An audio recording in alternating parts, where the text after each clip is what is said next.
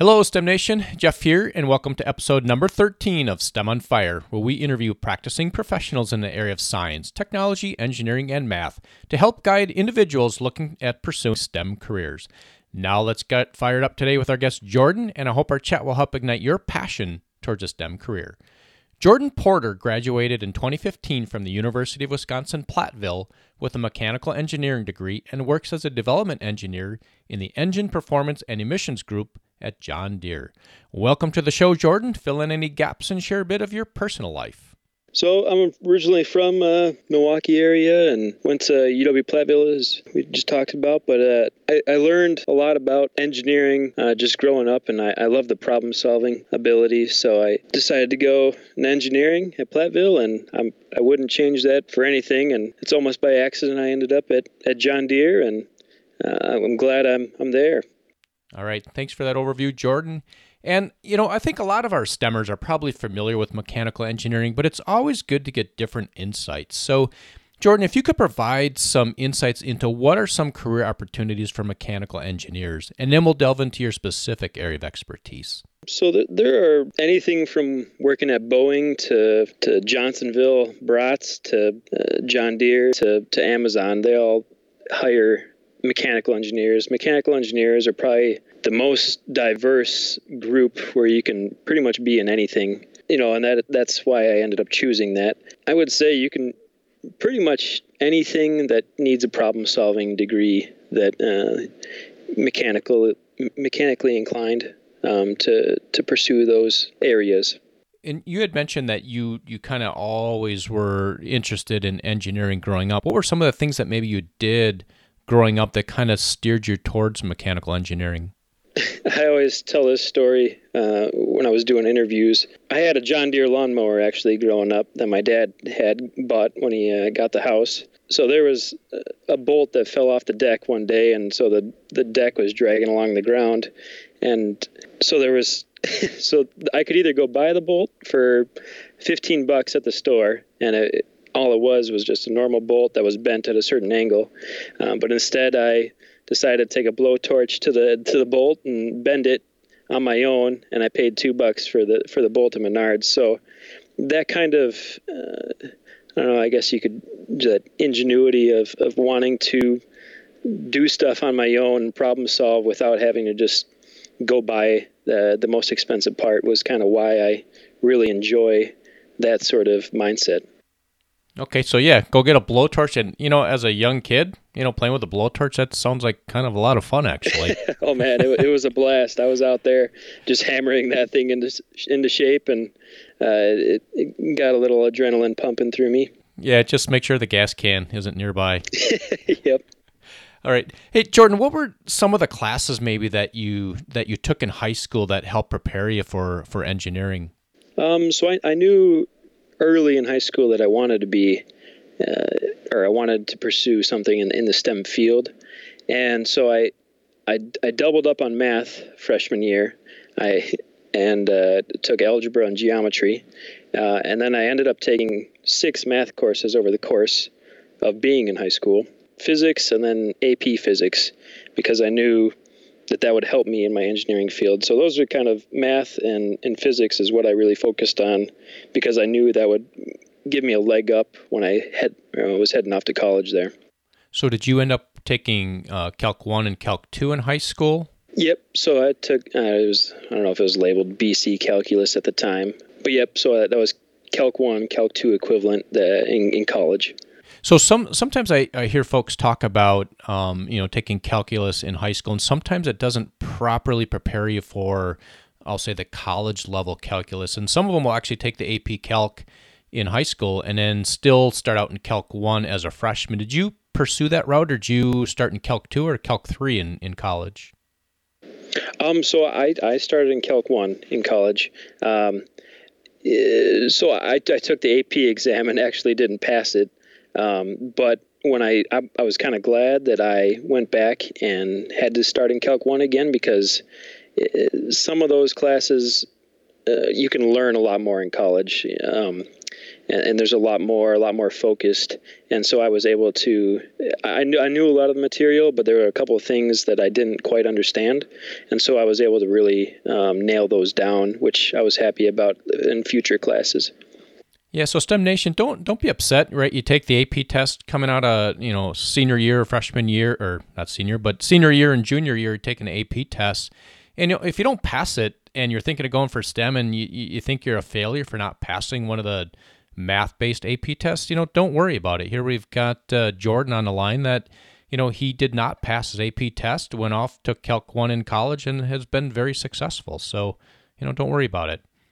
All right, Jordan, let's dig into your specific area of expertise in mechanical engineering. What is it that you actually do? So right now I work at John Deere, and I guess John Deere is kind of split up into some different categories. There's John Deere Ag and Turf, so they focus on tractors, and then there's John Deere Construction and Forestry, where they focus on construction and forestry equipment.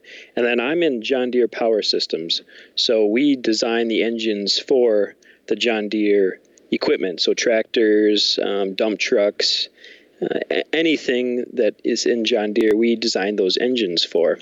And we also design some engines for generators that you might see on someone's yacht. So that we create some of those, we call them gen sets, where we have engines that, power the boats and different applications.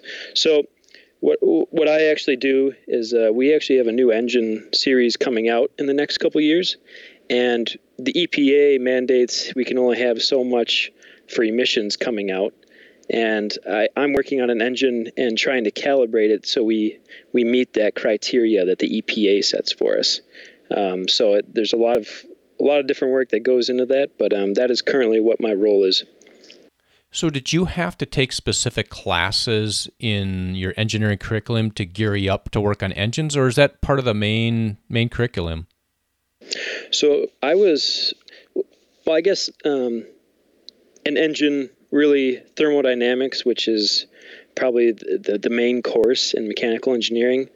That's what engines is. It's thermodynamics and heat transfer. But I did, after my junior year, and I knew I was going to be working at John Deere as an intern. I was fortunate enough to work there as an intern. I took an internal combustion engines class. That was an elective offered to seniors.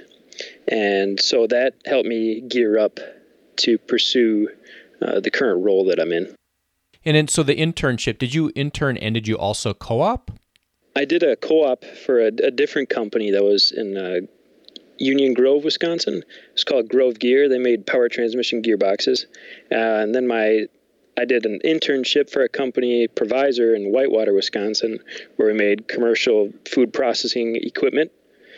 So work with the companies that make McDonald's hamburgers or Johnsonville brats.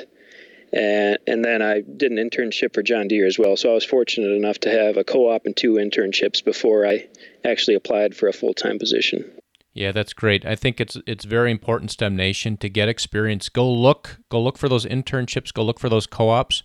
And you don't always have to work for the same company for each internship. Jordan worked for 2 or 3 different companies along the road and honed in on one that he really liked, and now he works there full time. So that's awesome. Yeah, and Jeff, I will say, after sophomore year, I applied for internships and co-ops like there was no tomorrow, and I didn't get anything until the first call I heard was a week before the end of the semester, before the summer. I was planning on going work landscaping, and there's nothing wrong with landscaping, but I really wanted to just get my foot in the door. And I actually had a friend that was working at that company. He was doing a co-op there, and the manager came to him and he showed him a list of resumes, and my resume happened to be in there, and he's like, "Who do you know in here?" And he pointed to my name. So sometimes it's not a matter of you're not qualified enough, but sometimes it's about just getting your name out there, and sometimes you get lucky. And don't get frustrated when you get turned down by a bunch of companies. Just get out there and get up and just see what you can do. The network is very important, STEM Nation, so you should really be starting that network as soon as possible. Get out, meet people, join different organizations. If you're going mechanical, maybe the Society of Mechanical Engineers or automotive, just go out there and join some clubs, go out and meet people, because you never know where that's going to take you. All right, Jordan, what does a typical workday look like for you at John Deere? As I mentioned, I work on a diesel engine, so it's a 13.6 liter diesel engine, so it's pretty large. But I run a test cell, so I have my engine in a test cell where we have equipment that can measure emissions and a dyno. I put in tests into, I guess, this test reader, so it equivalates to running at certain loads and certain speeds, and then it'll collect emission data off of that. And so I analyze that data, and I run certain tests depending on different configurations we're looking for. So if we want to simulate being in the mountains in Colorado, we can simulate those kind of tests because the pressures are going to be different and temperatures, and that totally changes the way that our engine's going to run. So we can simulate these different situations, and so I have to create tests accordingly, and then collect the data, and then analyze the data. And sometimes I have to work with suppliers and customers, which our customers are usually our partners. So maybe the tractor team says, "Hey, Jordan, we're looking for this thing. Can you help us figure it out?" So I get a lot of interaction with different teams. So you need to be very personable, and so there's a pretty wide variety of tasks I am given on a daily basis. But I think that kind of captures what I'm doing right now. Yeah, it sounds like people skills are pretty important for your position there. Yep. A lot of engineers are really focused on the technical aspect, but if you can be personable and just be approachable, you're going to excel way past a lot of the typical engineer. Yep, I would agree. And Jordan, what is one thing that really has you fired up about mechanical engineering, and where do you see it headed? One of the things I really enjoy about just engineering in general is we're pretty much getting paid to learn at our job. Every day we get to learn new things, and we're on the front edge of new technology, and it's pretty sweet to be able to see that. We also get paid to break stuff. I mean, there's not many jobs in this world where you get paid to literally go out and how long does it take to break this thing? I would say one of the new technologies that we're working on, and I guess the automotive industry is working on, is electric vehicles. And so we're seeing that come into some of our vehicles now. And so it's pretty neat to see that kind of new technology. And I was actually just able to go to a technology day at our construction and forestry, and we have a scanner system on an excavator which scoops up the dirt, and you can actually estimate how much dirt it's picking up per scoop. And so this is really helping the people at certain locations understand how well they're scooping up dirt and how much dirt they're actually moving. And we're using anything from drones now to anything of that new technology. So it's just really cool to be on that front edge of the new technology and getting to be right in the mix. Yeah, it's always fun to play with the new stuff coming out, and in engineering and in these STEM professions, you're usually heading down that path, and it can be a lot of fun. All right, Jordan, we're going to change gears here a bit, and we're going to move into an aha moment. Could you take us to a moment in time of an incredible aha moment you've had at work or your personal life, and tell us a story and how you turned that aha moment into success? I would say there are, within, whether it was a school or even at work, there are times when I've been very frustrated because I haven't been able to find a solution, and that's what engineering is all about. So it makes you want to give up, but you get so much satisfaction when you're able to persevere and find that solution. So there have been, I can't even count on two hands how many times I wanted to just give up on finding a solution, but there's that little gratification at the end that totally makes engineering worth it. And I guess So I've had many aha moments, I guess you could say. And I mean, that's why I love what I do.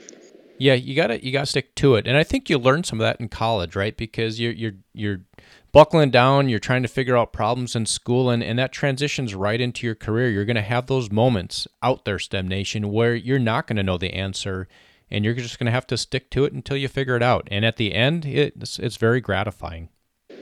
And I would make sure to tell everyone, don't be scared. There are professors out there that are going to try to discourage you and say, hey, like, you shouldn't be an engineer. But that made me want to work harder, because I'm like, no, I'm going to do this, and I want to keep fighting for to become an engineer, because it's not easy, but there's a lot of great satisfaction there. Yeah, and that's a nice little segue into our next segment here. Jordan, if you could go back to when you were 18, what do you wish you knew back then heading off to college that would help our STEMers be successful in college? I think there's a lot of views of, I need to be perfect when I go. I need to get perfect grades. I need to just not even mess up. And I think that is the exact opposite of what engineering is. It's I don't know how many mistakes I've made in my career and at school. I've gotten a terrible grade on a test, and I totally feel defeated. But it pushed me to study harder on the next ones. And when I made a mistake on designing a piece of equipment, the next time I went to it, I was able to remember what I learned from the previous time and apply that to the current situation. I would also say pay attention to details.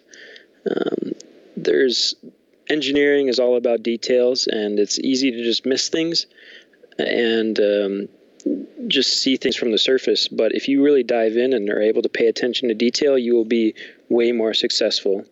Another thing is, don't be afraid to ask questions. That is, if not the biggest thing.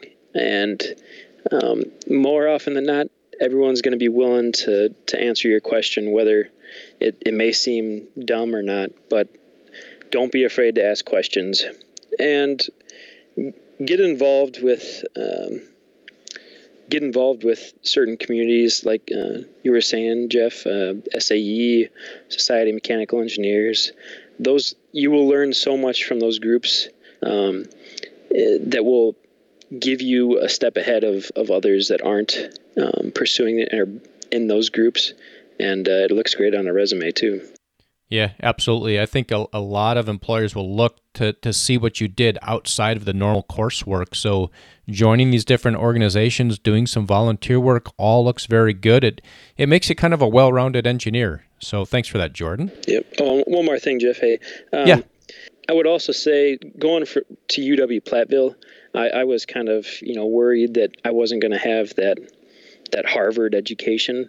And I wouldn't be afraid of going to a smaller, less recognized school. I was kind of worried about that, but I was able to come out of Platteville, and all these engineering schools are working really hard to bring these companies in to hire good engineers. So it's all about what you are willing to put in to that degree. So don't be frightened by going to a smaller school, because you may not be able to get into a Harvard or a MIT or something like that. Yeah, I would say, around the world, around the country, if you're looking at some of the schools, one thing I'd look at is go find out what kind of co-op program they have, what type of companies are coming in looking for the engineers at that school. I think that's very important. And Jordan, I'll say at Platteville, there's a lot of companies coming in. Actually, Platteville's got a very good recognition out in industry as graduating very good engineers with hands-on experience. Yep, I would agree. So Jordan, I'm going to take a quick break here, and I'm going to thank our sponsor, Audible, who is offering a free audiobook. Head on over to STEMOnFireBook.com. That's STEMOnFireBook.com to get your free audiobook. And we are going to launch into the lightning round. Jordan, are you ready? Oh, yeah. All right. Hey, Jordan, what is the best piece of advice you've ever received? I guess in industry, I have talked with many leaders, a couple steps down from the CEO, Sam Allen of John Deere, but they made certain to tell me, make yourself an expert in certain a certain part of the engineering discipline. So when I joined John Deere, I guess it was easy for me to just how can I get to the top? How can I make more money? How can I do this? And that is not the way I would go about it now after being 2 years in the industry. My goal is to make myself an expert in one little discipline, and from there I can kind of branch out and figure out exactly what I want to do, because being an engineer, they want to see how you can work the processes and how you understand how to problem solve. And so to be able to do that, you need to make yourself an expert in one little facet of engineering. Yeah, and I'll say making yourself an expert, that brings value to your employer, and that's what your employer is going to pay you for. Yep. And Jordan, what is a personal habit that contributes to your success? I guess I would say I'm not afraid to ask questions. I'm very personable, and so I'm willing to talk to anyone to find a better solution. But I'm also not afraid to admit when I don't know something. There are a lot of times in my past 2 years that I've not known an answer, and it's very easy to just tell, oh, I know it, and then realize, oh, shoot, I'm in trouble now because I don't know what I'm doing. So it's all right to admit that you don't know something about your job.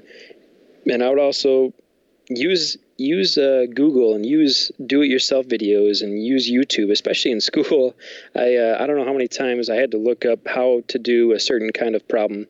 There are so many different types of problems and things to help you out there. So don't be afraid to use your friends, coworkers, and every single kind of resource out there. Yep, I would say check your ego at the door. And Jordan, what's your favorite internet resource or phone app and why?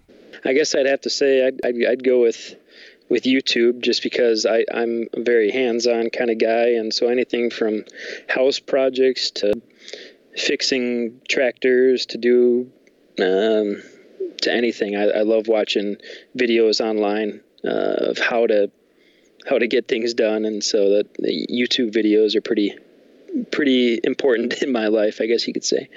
You should probably YouTube your bolt torch video. Yep, yeah, I probably should. Yeah, and Jordan, what's one book you recommend? One book that I really enjoyed reading, my dad actually recommended it to me, was The Power of Habit.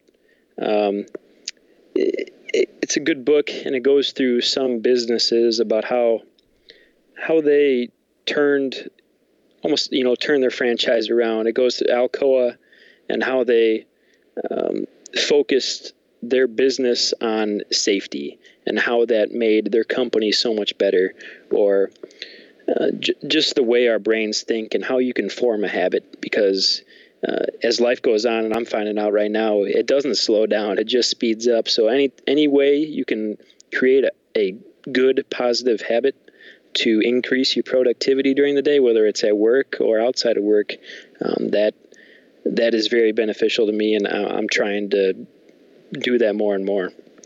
And I'll add to that, it takes around, on average, about 66 days to actually form the habit. So you have to stick to it, STEM Nation, if you're working on forming a habit. So Jordan, as we wrap up here, can you share a parting piece of guidance for STEM Nation, and then we'll say goodbye? So guys, I think STEM is a very important field, and as long as you apply yourself in school, and when I say apply yourself is you try to learn as much as you can.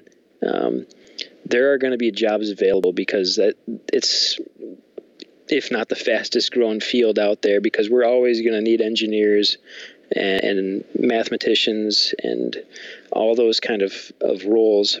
There are really awesome benefits of being on the front line of technology, and you get to see so much, and it kind of changes your perspective of the world in general. And I know for me, I like being an engineer because I want to make a difference in this world, and I want to kind of improve things around me, whether it's with people or engines or tractors. And So I think that's really important, and don't be scared. And it's not an easy field to go in, and I know a lot of people get discouraged, but persevere, and I guarantee you will be happy once you get through that with that degree in hand, and you have a job, and you're going to be thankful for it. Thanks for those insights, and with that, we'll say goodbye. I hope you enjoyed our discussion today with Jordan. Head on over to STEMonfire.com, subscribe to the email list to keep up with the latest happenings,